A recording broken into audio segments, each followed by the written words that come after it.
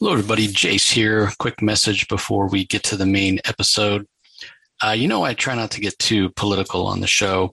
Maybe if that's something that really interests the guest, we might get into a little bit of politics, but mostly we're here to just celebrate comics. But I can't ignore what's going on in the world, specifically the Russian invasion of the Ukraine. So on our Twitter, pinned as the tweet, is a link to UNICEF, which is an organization that focuses on areas of the world where there is a lot of strife, war going on. Specifically, they try to provide clean water, medical care, and other essential needs, specifically for children and families. So regardless of which side of the fence you're on, whether or not you believe that one side or the other is right or wrong, we can all agree that children and their families shouldn't be suffering for the choices that their leaders are making. So please, if you have a few dollars, every little bit helps. You can go to unicef.org. That's unicef.org, and just look for the Ukraine appeal. Click there, or you can go to the Comic Source Twitter account, and the link is there for you to donate. So again, appreciate the support, everybody, and hope you're all being safe out there.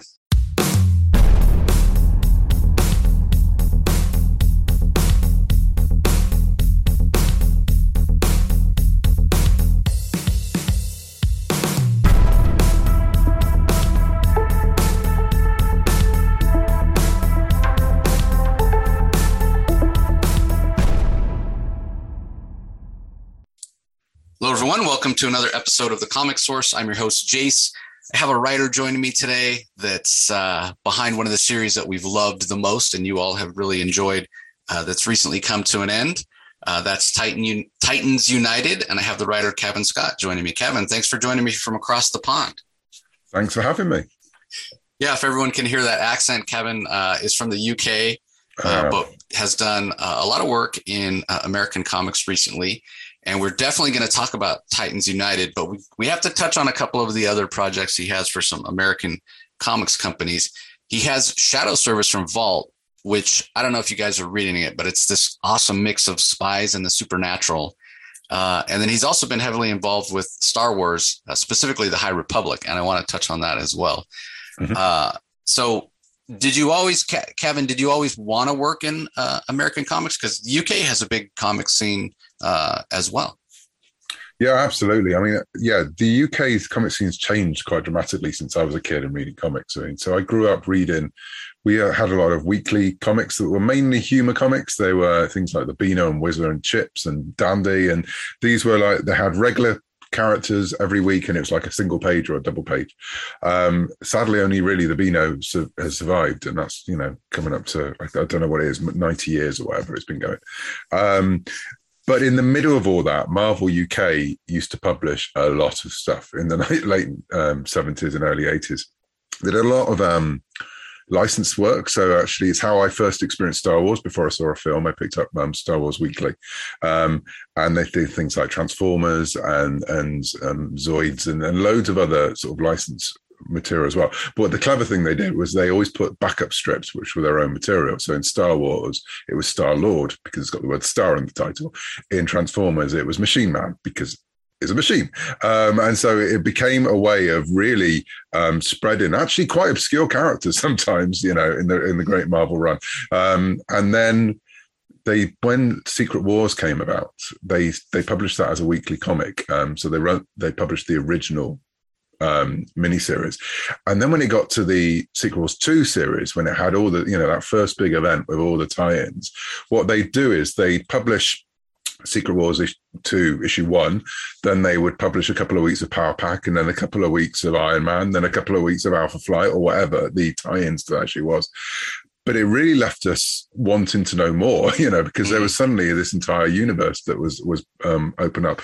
And so that got me searching for American comics. DC was a different kettle of fish. You didn't really have DC comics in the same way over here as you had Marvel. I knew DC characters from cartoons and films more than I ever knew they were in comics. And I remember the first day I saw an issue of World's Finest and realized that Superman and Batman knew each other blew my mind, because in my mind, one was a TV show and one was a film series, you know. So yeah, DC became the thing that I actively sought out, because Marvel I could get pretty much in every corner of the street, but DC I had to go into comic stores. I think the first DC comic I picked up was DC Comics Present, and I can't remember the issue number, but it's the one where the new Teen Titans first premiered, in the little pull-out in the middle with on the front it was Green Lantern versus Superman, and that was the first DC I read. And then I found the newsagents that had that run of DC Comics Presents, and so in a similar way to the Secret Wars,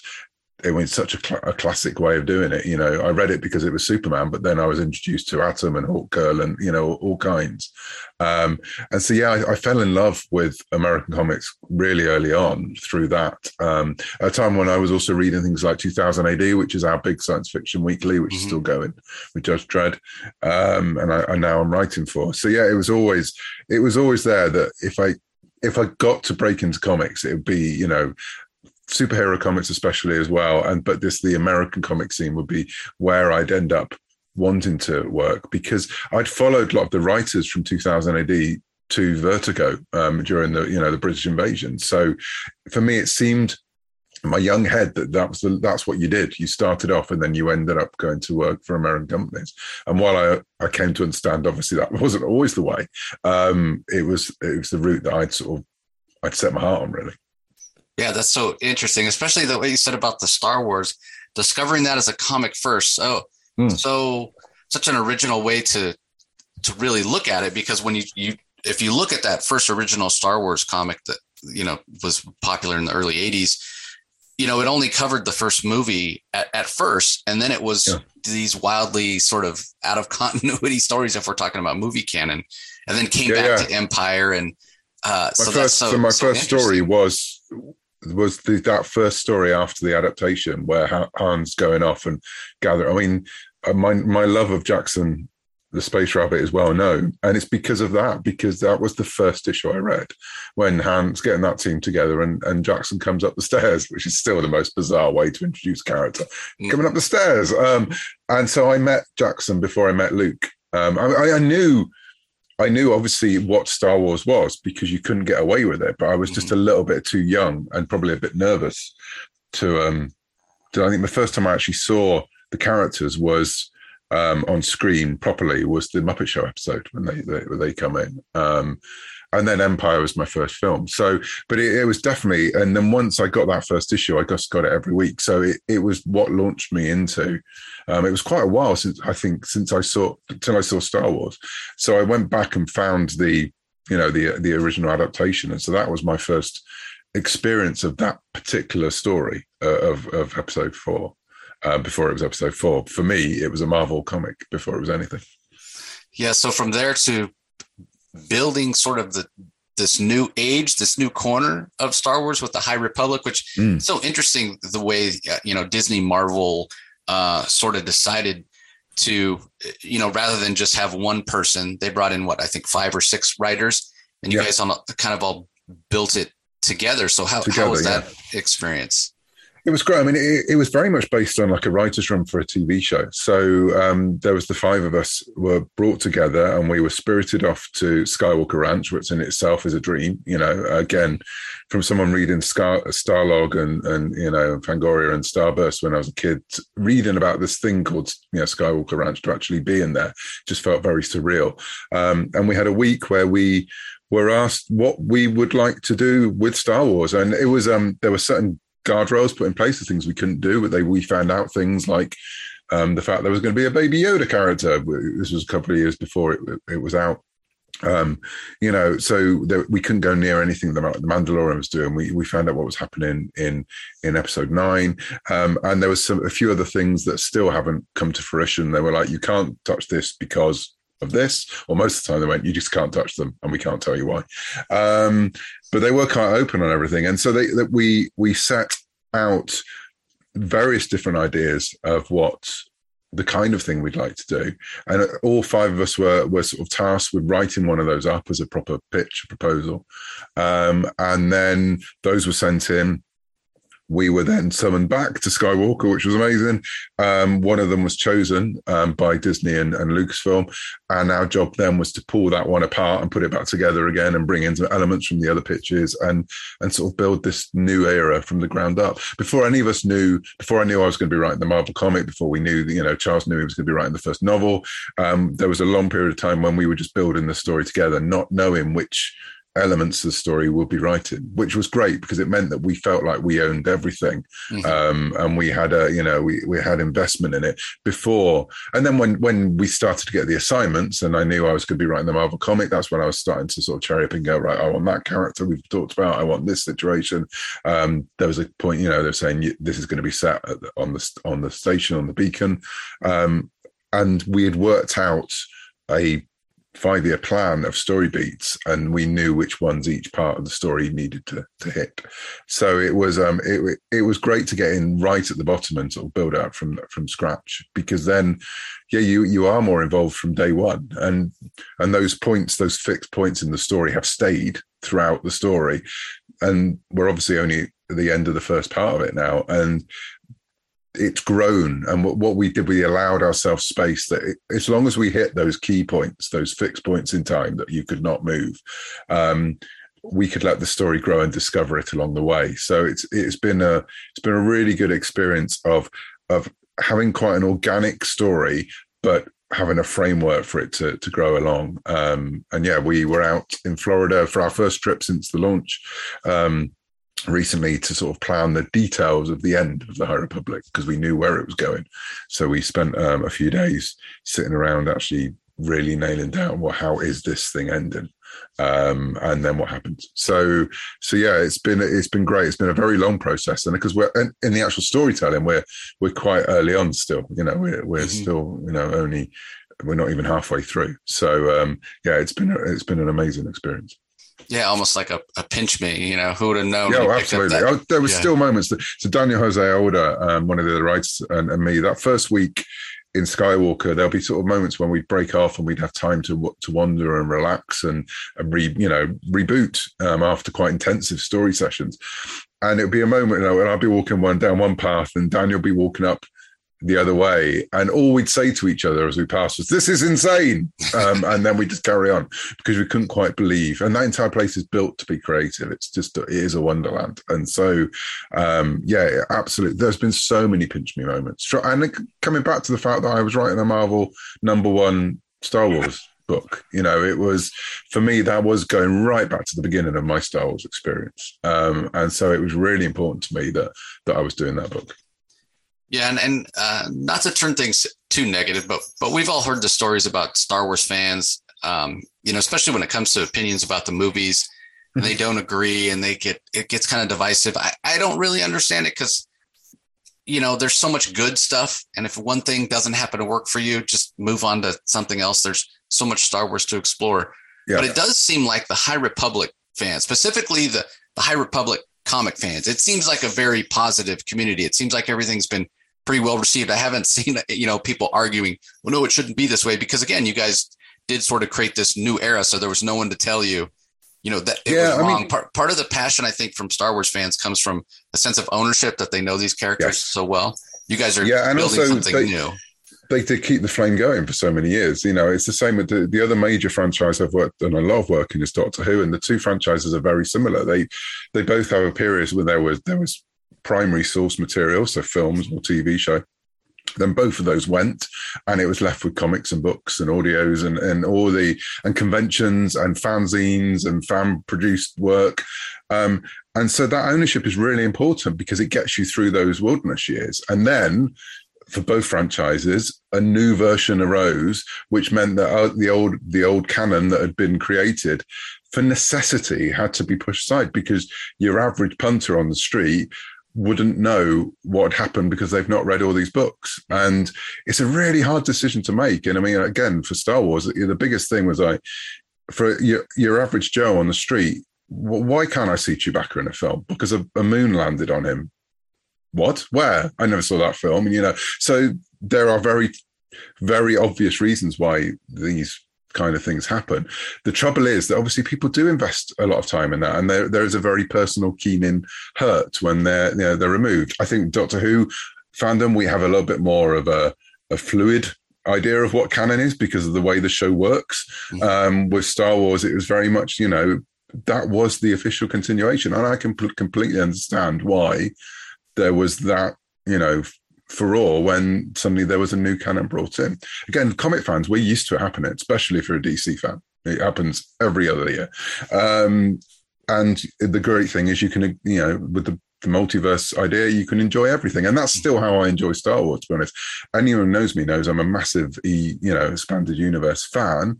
However, it doesn't really matter to me that it's not the main canon at the minute, because it's, as far as I'm concerned, it's still Star Wars and I can enjoy it. But I totally get why there's a problem. To get back to what you're saying, the actual core High Republic fandom does seem, a really positive place. And actually they haven't agreed with everything, which has been great to see, because as I always say, you can't like everything, and neither should you like everything, so there have been decisions we've come up with that some people haven't agree with. And that's right and proper and how it should be, and actually how you want it to be, because you want there to be discussion. What we're not seeing within that particular part of fandom is the attacking and the war, which is part of the culture war thing that we're all going through at the minute. There is also, you take a step back in the wider fandom, there are things. Every fandom has it.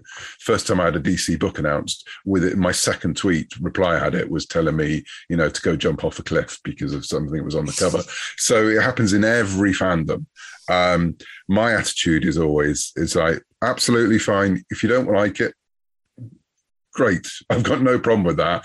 And you can tell me constructively why you don't like it. That's also fine. I'll talk. I'd much rather know what you do like. I'd much rather know what you're interested with. So if you come to me on Twitter or whatever, and you're a Star Wars fan and you don't like the new canon, I get it. Tell me what you like about the old canon, because I can guarantee we're going to have something in common. And I think that's the same across all fandoms. If you look for the common ground, it's always there. But it gets lost in the noise of arguments about what's right and what makes a true fan and what's not a true fan. Well, a fan is just you like something. And so, I try not to get involved in that side of it, because there would be lots of posts going up on websites about Star Wars writer says this or confirms this or whatever.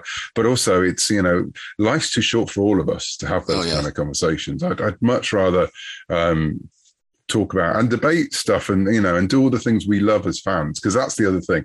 All of us working on this stuff now, no matter what universe you're writing in, it's usually because we have a history with it, because you can't escape it. If you're a comics writer, you can't escape these universes. If you're a science fiction writer and you're a Star Wars writer, you've obviously lived through the last 40 odd years of Star Wars, so at the end of the day, we've all still got that one thing in common.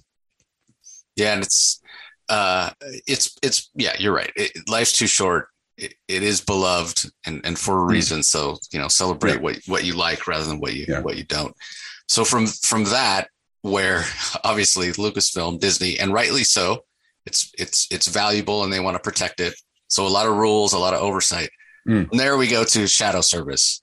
Yes. Kind of your creator owned with Corn Howell over at Vault, where you call all the shots. So for listeners who may not be familiar, what's the elevator pitch? How do you describe Shadow Service? I describe it as the inside of my head, which I know doesn't work for a lot of people if you don't know what the inside of my head is like. Basically, it's sort of James Bond meets Hammer Horror meets monsters. I was always fascinated growing up. I'm, as you said, I'm British. We have to like James Bond. It's part of the law. You get thrown in prison if you don't. I also grew up, when Roger Moore was obviously the best Bond, because he was the only Bond I knew, because he was Bond for 780 years. And so I grew up with a love of monsters through things like Doctor Who and Hammer and Star Wars and Universal. And I grew up with this love of Bond movies, and from that, Mission Impossible and everything that went around that sort of spy-fi kind of world. And so from an early age, I mashed the two together and I would come up with these stories. And quite early on, I came up the title MI666 when I was a teen, and I used to write stories about these spies who were fighting demons, basically. And I tried over the years to work that into various different stories, and there's been some short stories about various iterations before that have been anthologies. And then when Vault came to me and rather delightfully said, "What would you like to write for us?" Putting me on the spot, I went, "Oh, Tinker Tailor Soldier Witch." And they went, "What's that?" And I went, "I will let you know." And I went back and I sort of pulled out all these ideas and pushed them into this, molded them into this thing that is now Shadow Service. So it's the story of a witch, Gina, who's a young witch who's spent her entire life thinking she's a bit of a monster, living on the streets, working as a private investigator, using her magic to find people. Her only friend is a talking rat, which she doesn't think is strange at all. But she knows that, there must be other people like her, but she's never met anyone. She gets recruited into this secret service, the MI666 service of Great Britain, who are there to protect Great Britain from spiritual attack and demonic attack. And it's the story of how she gets involved and starts to explore through that actually how she got her powers. The fact, she's not the only witch in the world. Magic exists on a major level. She just didn't know about it. So there's lots of different influences there. There's Constantine in there, there's Hellboy in there. There's Doctor Who in there. There's James Bond in there. As I said, it's the perfect melting pot of what goes on in my head. And then you add Corin's art into it as well, and she's made it something that's completely unique and lives its own world. So yeah, that's Shadow Service. Yeah, it definitely feels very UK. Obviously, it's set in London, although they do travel other places. Yeah. The other thing that's interesting, you mentioned being inspired by James Bond and Universal Monsters and all that. You chose to go with a female protagonist in Gina Myers. What was behind that thinking? It was. Now, this sounds crazy, but I didn't have a protagonist, and I knew there needed to be someone. There wasn't a glue for the other characters. MI666 existed as a group, and the other supporting characters existed. Coyle, the ghoul, who's an infiltration agent who basically, if he has a corpse, he eats part of the corpse and becomes, a doppelganger of the corpse, so he can get into any place.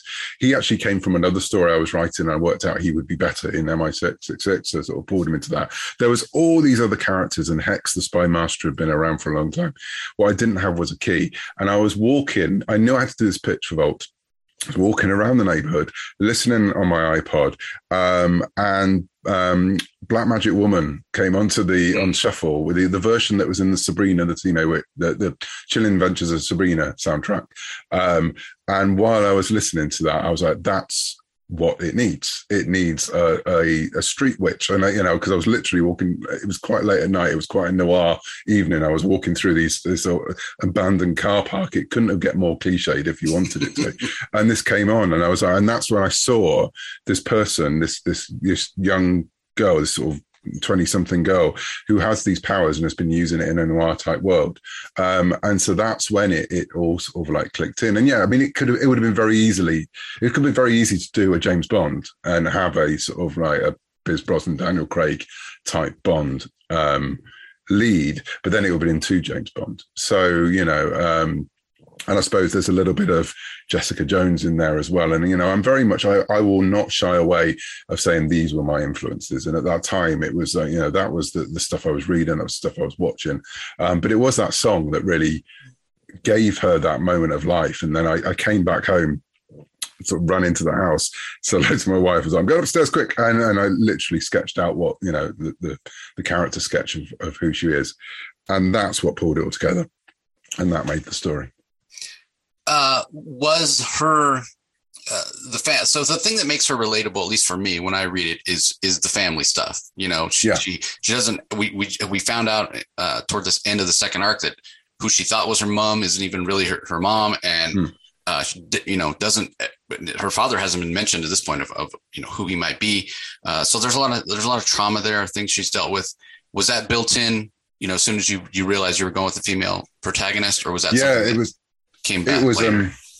It definitely came out of it, and it came out of a question. So I was working with Rebecca Taylor, who was the editor at the time on the series at Vault, and she asked the question, how much does Gina know? You know, how does Gina know that MI666 exists? Does she know that magic exists beyond her and her familiar? And that was a great question, because it really, while I always knew that she'd have to have that. She was a loner, so there had to be some kind of tragedy in the past there. But it's those questions you want when you're working on a creator-owned thing. It is your baby, but any writing venture, I think, always gets better if you have a good editor, because that's the person who's there to stress test things and to poke you and say, well, hang on a minute, is there a better way of doing that?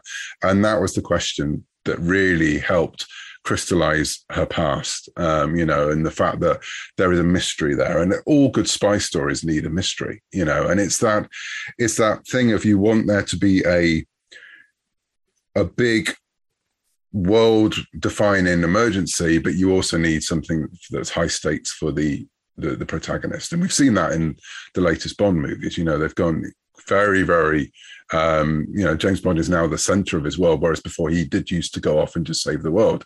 Now he is right in the minute, and his struggles are part of that story.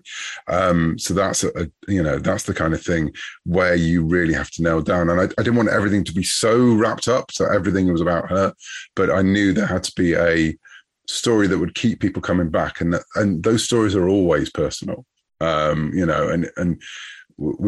mentioned Titans and Teen Titans. I mentioned being in the first DC. From doing Titans, I reread the original rather than the two Titans, and that's what sold that comic right back in the day. It was what Wolfman and Perez were doing, because actually most of it is almost soap opera-ish. It's like who fancies who, and whose relationship with who, and who. There are so many actually in the new Teen Titans. Some issues that it's like everyone's going through trauma, and the same was happening in the X-Men at the time as well. And that's actually what keeps you coming back, because the fights are cool and the demons are cool and the magics are cool, but if it was just that, it would feel quite empty. So yeah, those things are hugely important. Yeah, and it probably that thinking, having people coming back for that part of it, kind of illustrates the perfect end to the second arc, when Gina's at the Gideon's grave. Here we go. We're going to explore this in the next arc. Yeah. So everybody, if you haven't checked it out, the first 10 issues they're both available in 2 trades from Vault. And then issue 11 is coming back on April 13th.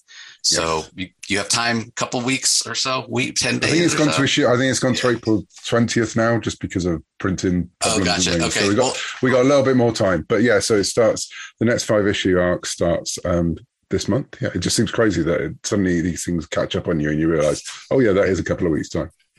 Yeah, so a couple of weeks to go and pick up the trades and get caught up, everybody. I do recommend it, and I've had a chance to read 11 already, and you end 11 with another cliffhanger. Like, here we go, we're into the 3rd arc, and already it's, man, I love the cliffhangers.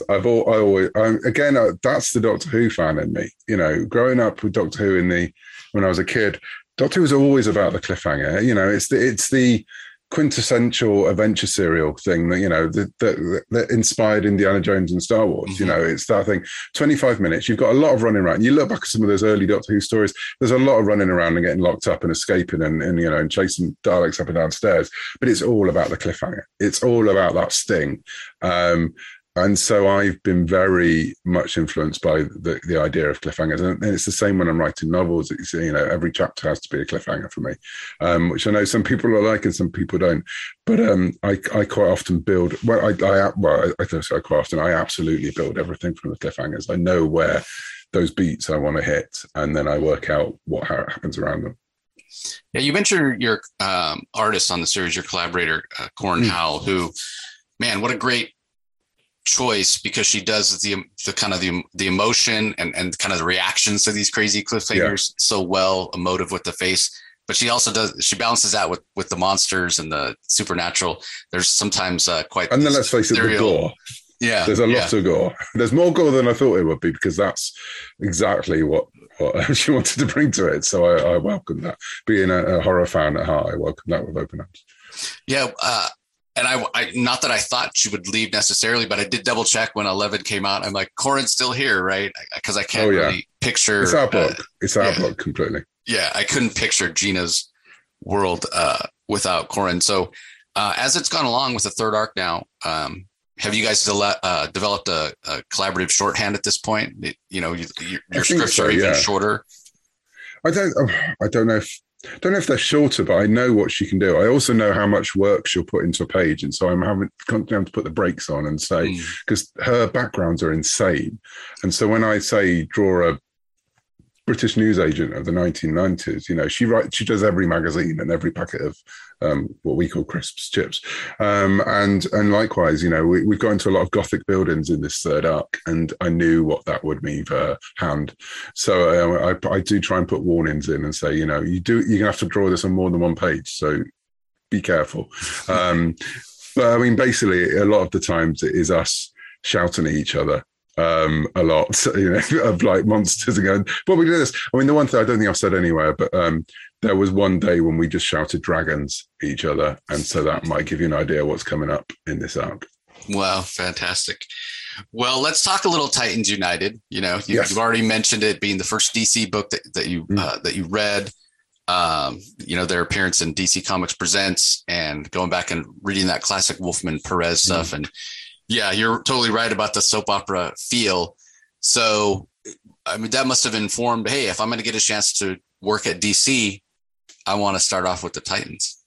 Yeah, I mean, I'd done a few jobs there already. So I'd done a Wonder Woman one shot on one of the digital runs. I'd done some shorts. I'd done a Hawkman is massively important for me. I've got, again, from those early issues, I've forever, I'm just going to go on my desk. Oh no, that's the wrong, got too many action figures on my desk.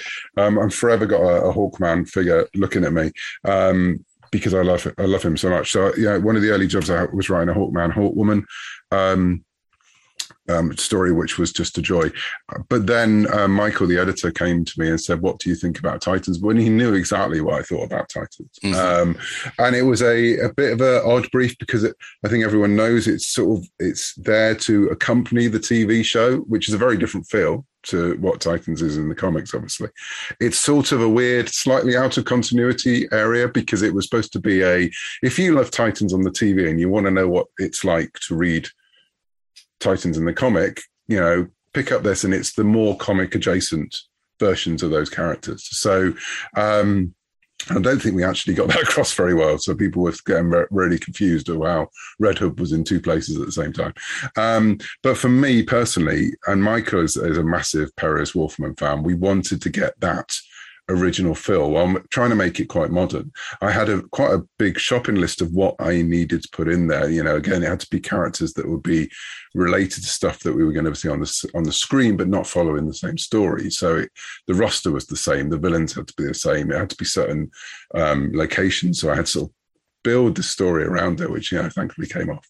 And originally, it wasn't going to be a physical book. It was going to be released on the website. It was going to be on DCU and the Titans website. And it was going to be released like 10 pages a week or something like that. And it was quite early on. I think we'd written the first couple of the first two issues. And it was decided, no, actually, we're going to put this out as a book, which was brilliant, which meant from that point on, I could write them as, proper issues. But yeah, so it was a bit of a crazy way into it, but I completely jumped at it because if I never write another bit of DC work again, which to be fair, I am writing other DC work, can't say what, but I knew that I wanted to I just wanted this to be fun for both me and the readers. And I wanted to have that kind of feel of the classic run because what I hoped was that people would then go back and explore more Titans. And so I tried to bring in elements of like, this is the more sort of Wolfman run. This is the Jeff run from the 90s, and sort of try and bring in those different elements and have fun with the banter between the characters. I love writing teams, and the Teen Titans or the Titans they have some of the best banter in the world, and actually I know quite controversial for a lot of people throwing Red Hood into the mix, but he just gives you the option to just have people going at each other left, right, and center. So I think he was for me as a writer, he was a great one to get in there. Well, knowing you had that goal of making it fun, I mean, I think that's one of the things that we heard from readers and that we loved about it so much was that it didn't feel like it was contradicting anything in continuity, but it was continuity. Like it totally stood on its own, and it just issue after issue, story beat after story beat was a wild, crazy, fun adventure.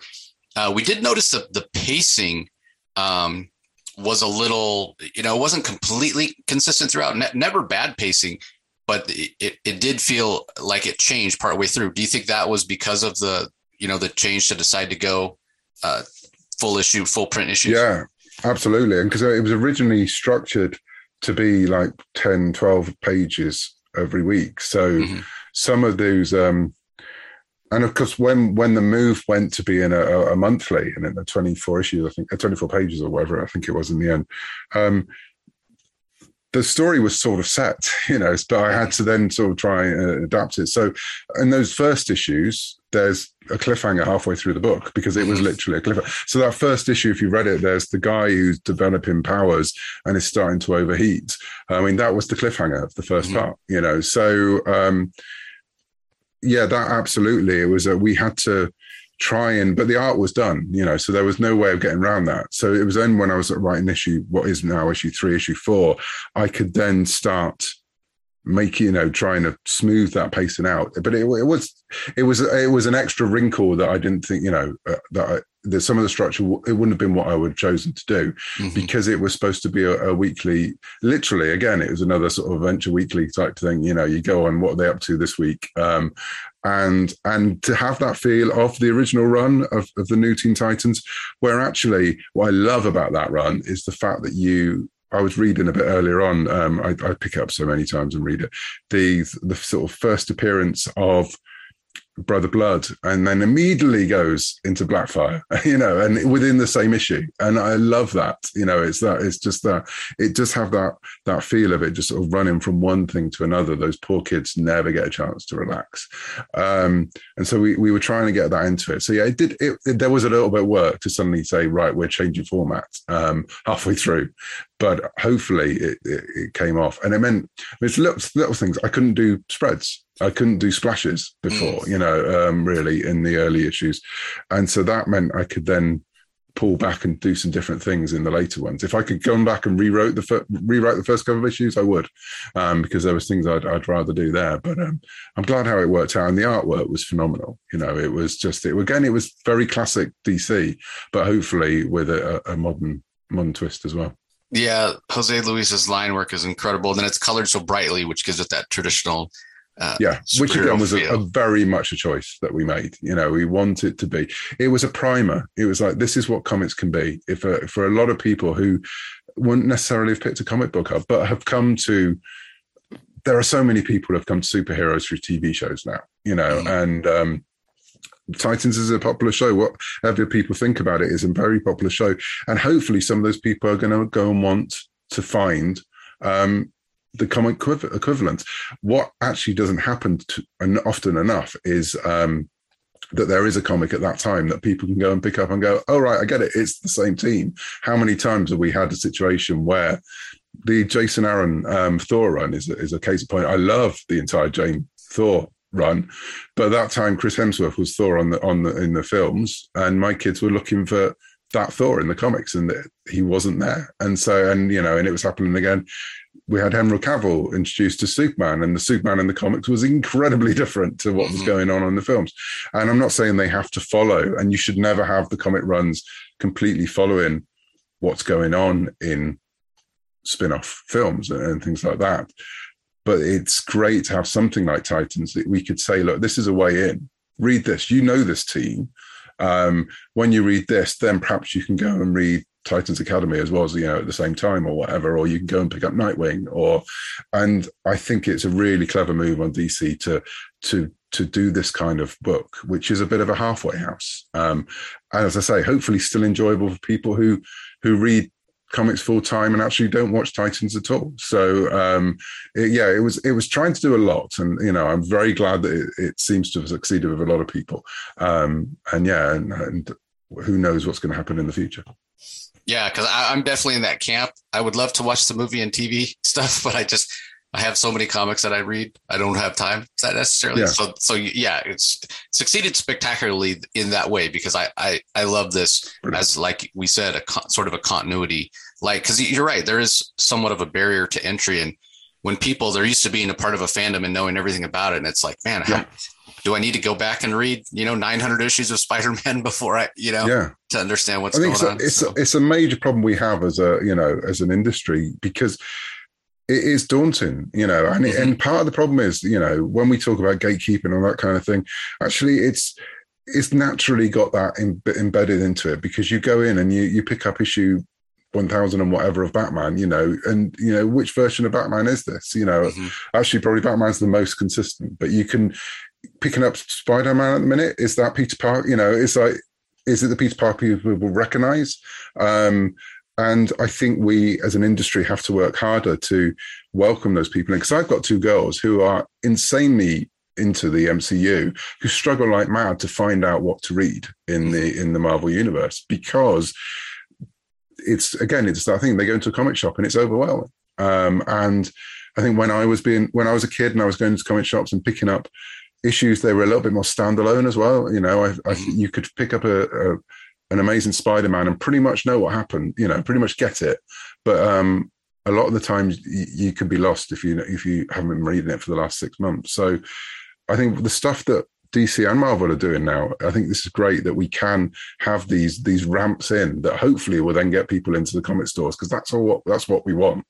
We want people reading the comics. We want people supporting comic stores. We want people getting into these characters and staying within that world while also loving the cinematic worlds as well. So yeah, more projects like Titans, I think would be a really, really welcome move. Yeah, to go back to the art on the book, Jose Luis, do you remember your reaction when you saw his line work for the first issue? Or I guess it would have been the first 10 pages. Yeah. It was before that. It was the costume design, because we did. I mean, the costumes are slightly different to the norm. Yeah, again, with Beast Boy, it's a cross between the comic Beast Boy and the jacket that Gar wears on the show. And we definitely had conversations about how do we want Raven to look, and we wanted that very classic line. So yeah, he did some amazing, which I don't think we shared anywhere yet, some amazing sort of character studies of what our Red Hood would look like, what our Nightwing would look like. I'd already worked with him on Wonder Woman, Agent of Peace, and I've got a bit of art of his on my wall, of a Minotaur smashing down in front of Diana. So I knew what he could do. But yeah, I know that because in the first 5 pages, you've got like Superman on the screen on the TV, and that first shot, I wanted that first shot of the Titans arriving with Superboy front and center and being very classic DC. And I knew exactly, because I'd already worked with him, what he would produce. And I loved it. Those battle scenes I adore, because as soon as he starts getting into Beast Boy is a joy to write at the best of times. But knowing how he would do the transformations and the creatures. And the other thing was Blackfire. I was desperate to know what his Blackfire would look like, especially as I just gave her a robot lion, because I thought she needed one. And I wanted her to have that sort of like prowling lion around her feet to really lean into the more imperial side of her. And it was just the most metal thing. I think the note was make her the most metal version of Blackfire we've seen. And he absolutely did that. Yeah, it's so interesting, because a lot of times she'll look so much like her sister that it's only the costume that's different. His Starfire has a softness to her. And there's Blackfire's all hard edges. Yeah. That was absolutely a choice. And then, I don't want to get too many spoilers, but again, hopefully that then plays out in the character. Right? And we have an issue of people on Reddit that Raven experiences Starfire and Blackfire's past through a vision and lives it partly. And so that was very important. Again, it was part of the brief, explain who these characters are to people who don't necessarily have the background, explain what the classic version of those characters are. And when you have a book, you can only spend it on so many characters. And, you have the moments when people go online and say, oh, there's not enough Raven in this issue. There's not enough Starfire in this issue. It's like, if I had my way, the issues would be 70 pages long. Right. But, you have to have those moments where this is the Red Hood issue, or this is the Starfire issue. But yeah, no, that was very, very definite choice of how we were going to differentiate them. And again, I think the Starfire, it comes back to the original Starfire, when she was a little bit more vulnerable. And but then when she turned warrior, you knew you were in trouble. And when Perez draws her, you definitely have that switch. Then you go back to that original run, and when she's being, when she's with Dick and when she's being Corey, she's softer. When she's being Starfire, she's quite terrifying at points in that run, and that's something we wanted to play with. And again, we don't want to spoil, but Superboy is a big part of the story. Yes, and he gets a completely different look. Was that something that was designed early on? Because that look is awesome. That was me playing, to be honest. It was like we knew that the entire story was going to be that. Again, I don't want to play too many things. That Superboy gets influenced by Blackfire quite considerably. And as soon as I had the black, and I was like, well, it's Black Zero, isn't it? It's like going back to that entire run from after Death of Superman, and yeah, so it was a bit of a nod and a wink to history that he would be called, he would name himself Black Zero, and it just worked because of Blackfire. And yeah, again, I pulled out my references. I took photos of the comics with Black Zero in them, sent them off, and went, let's get something that's sort of like this, but also a bit new as well, and sort of fits in with that style we'd given Blackfire, that sort of very chrome. I say that a giant robot lion would fit into. His costume had to fit into that as well, while also having the black suit underneath. So, it's still Superboy under there. Yeah, and thank God you guys you knew it was a print at that point, so you did get to do full splash, because having that debut in a panel would not have been enough. No, it was just some of that stuff we do later on, like the actual Titans United splash in the last issue. That would have been so much harder to do on a single page. It could have been done, but I knew from it, that's where that was heading to that spread, and I knew that Superboy would be front and center. And so, yeah, it is very much a Superboy story in a lot of ways. And again, some people went, well, hang on a minute, why is he suddenly worrying about being a clone again? He's over that. He knows. It's like, again, this is introducing characters to people who don't necessarily know. And so it was a way to revisit those stories without just retelling. We've all read Connor's story, if you've been following the comics over the years. I wanted to retell that story without literally retelling every moment, and so the relationship with Blackfire was, for me, a way of doing it. And so those people don't know, the beginning of the story, Connor is starting to lose his powers because his genetic sequencing is starting to break, and the Titans can't help it. And in the middle of that, you've got Red Hood, who's just being a dick about it and just sort of saying, well, you'll be like the rest of us, you haven't got power. Because that's actually the interesting thing about writing Titans. You suddenly realize how difficult it is to write Nightwing as the leader of the Titans, because everyone else can do incredible things and Nightwing can do incredible things, but he has to do them on the floor, or use his acrobatics. And actually everyone else he's commanding is so much more powerful than him. And so I made that part of the story. It's like they all respect Dick as being the leader. And so it was Connor questioning, if I lose my powers, who am I? I'm a clone of Lex Luthor and Superman. If I'm not even that, what am I? And so that was the basis of that story. Yeah. And again, going back to that Wolfman Perez feel of family, the Titans, I mean, as much as they're a superhero team, they are a family, and we don't always get along with our family, but you, at the end of the day, you have each other's backs. And that was, that feeling of family, and don't always get along, but at the end of the day, you pull together. That permeated the series as well. So brilliant. That's great. Cause that's exactly what I was going for. And just the idea that, as I said, Red Hood being in the mix of it, it was a great way, obviously, because he's not been in a Titans comic before, to throw that extra character in that has history with a lot of the people in that room or in that fight, but doesn't necessarily fit in with how they've been in the past. And so, yeah, and the fact that actually there's a scene one point where he does something really reckless and Donna looks up and just goes, only Jason. And it's just that, again, those were one of those moments where I knew that moment was coming. And I knew when I was planning it, I knew what her reaction would be. And it was to try and get the fact that these people do know each other and they've known each other for a long time and they have real relationships. As you say, they don't always have to like each other. And I think it's something the show's been trying to do as well, and dealing with it's the fast and furious of the DC TV universe, because it is all about that family thing. And that's what sold the original series to me, and that's exactly what I wanted to put into this. Yeah. So congratulations on succeeding so well, Cavan. Thank you. Well, we mentioned Shadow Service coming back on the 20th, everybody, shipping and paper shortages and what have you. So April 20th for Shadow Service. We know you have more DC work coming. Can't say what it is. Perfectly fine. Where are you on the Star Wars front? Any new material coming out, and also anything else that you might have coming up soon? Yeah, so Star Wars: The High Republic returns to Marvel in October with the next phase. And there are various other things I'm working on, which I can't talk about with that as well. But yeah, we do a bit of a relaunch. The idea was that it was always going to have 3 phases, and there was going to break to actually give people time to catch up, because there's been a lot of Star Wars: The High Republic in the last year. And so we've got the new phase starting in October. I'm working on that at the minute.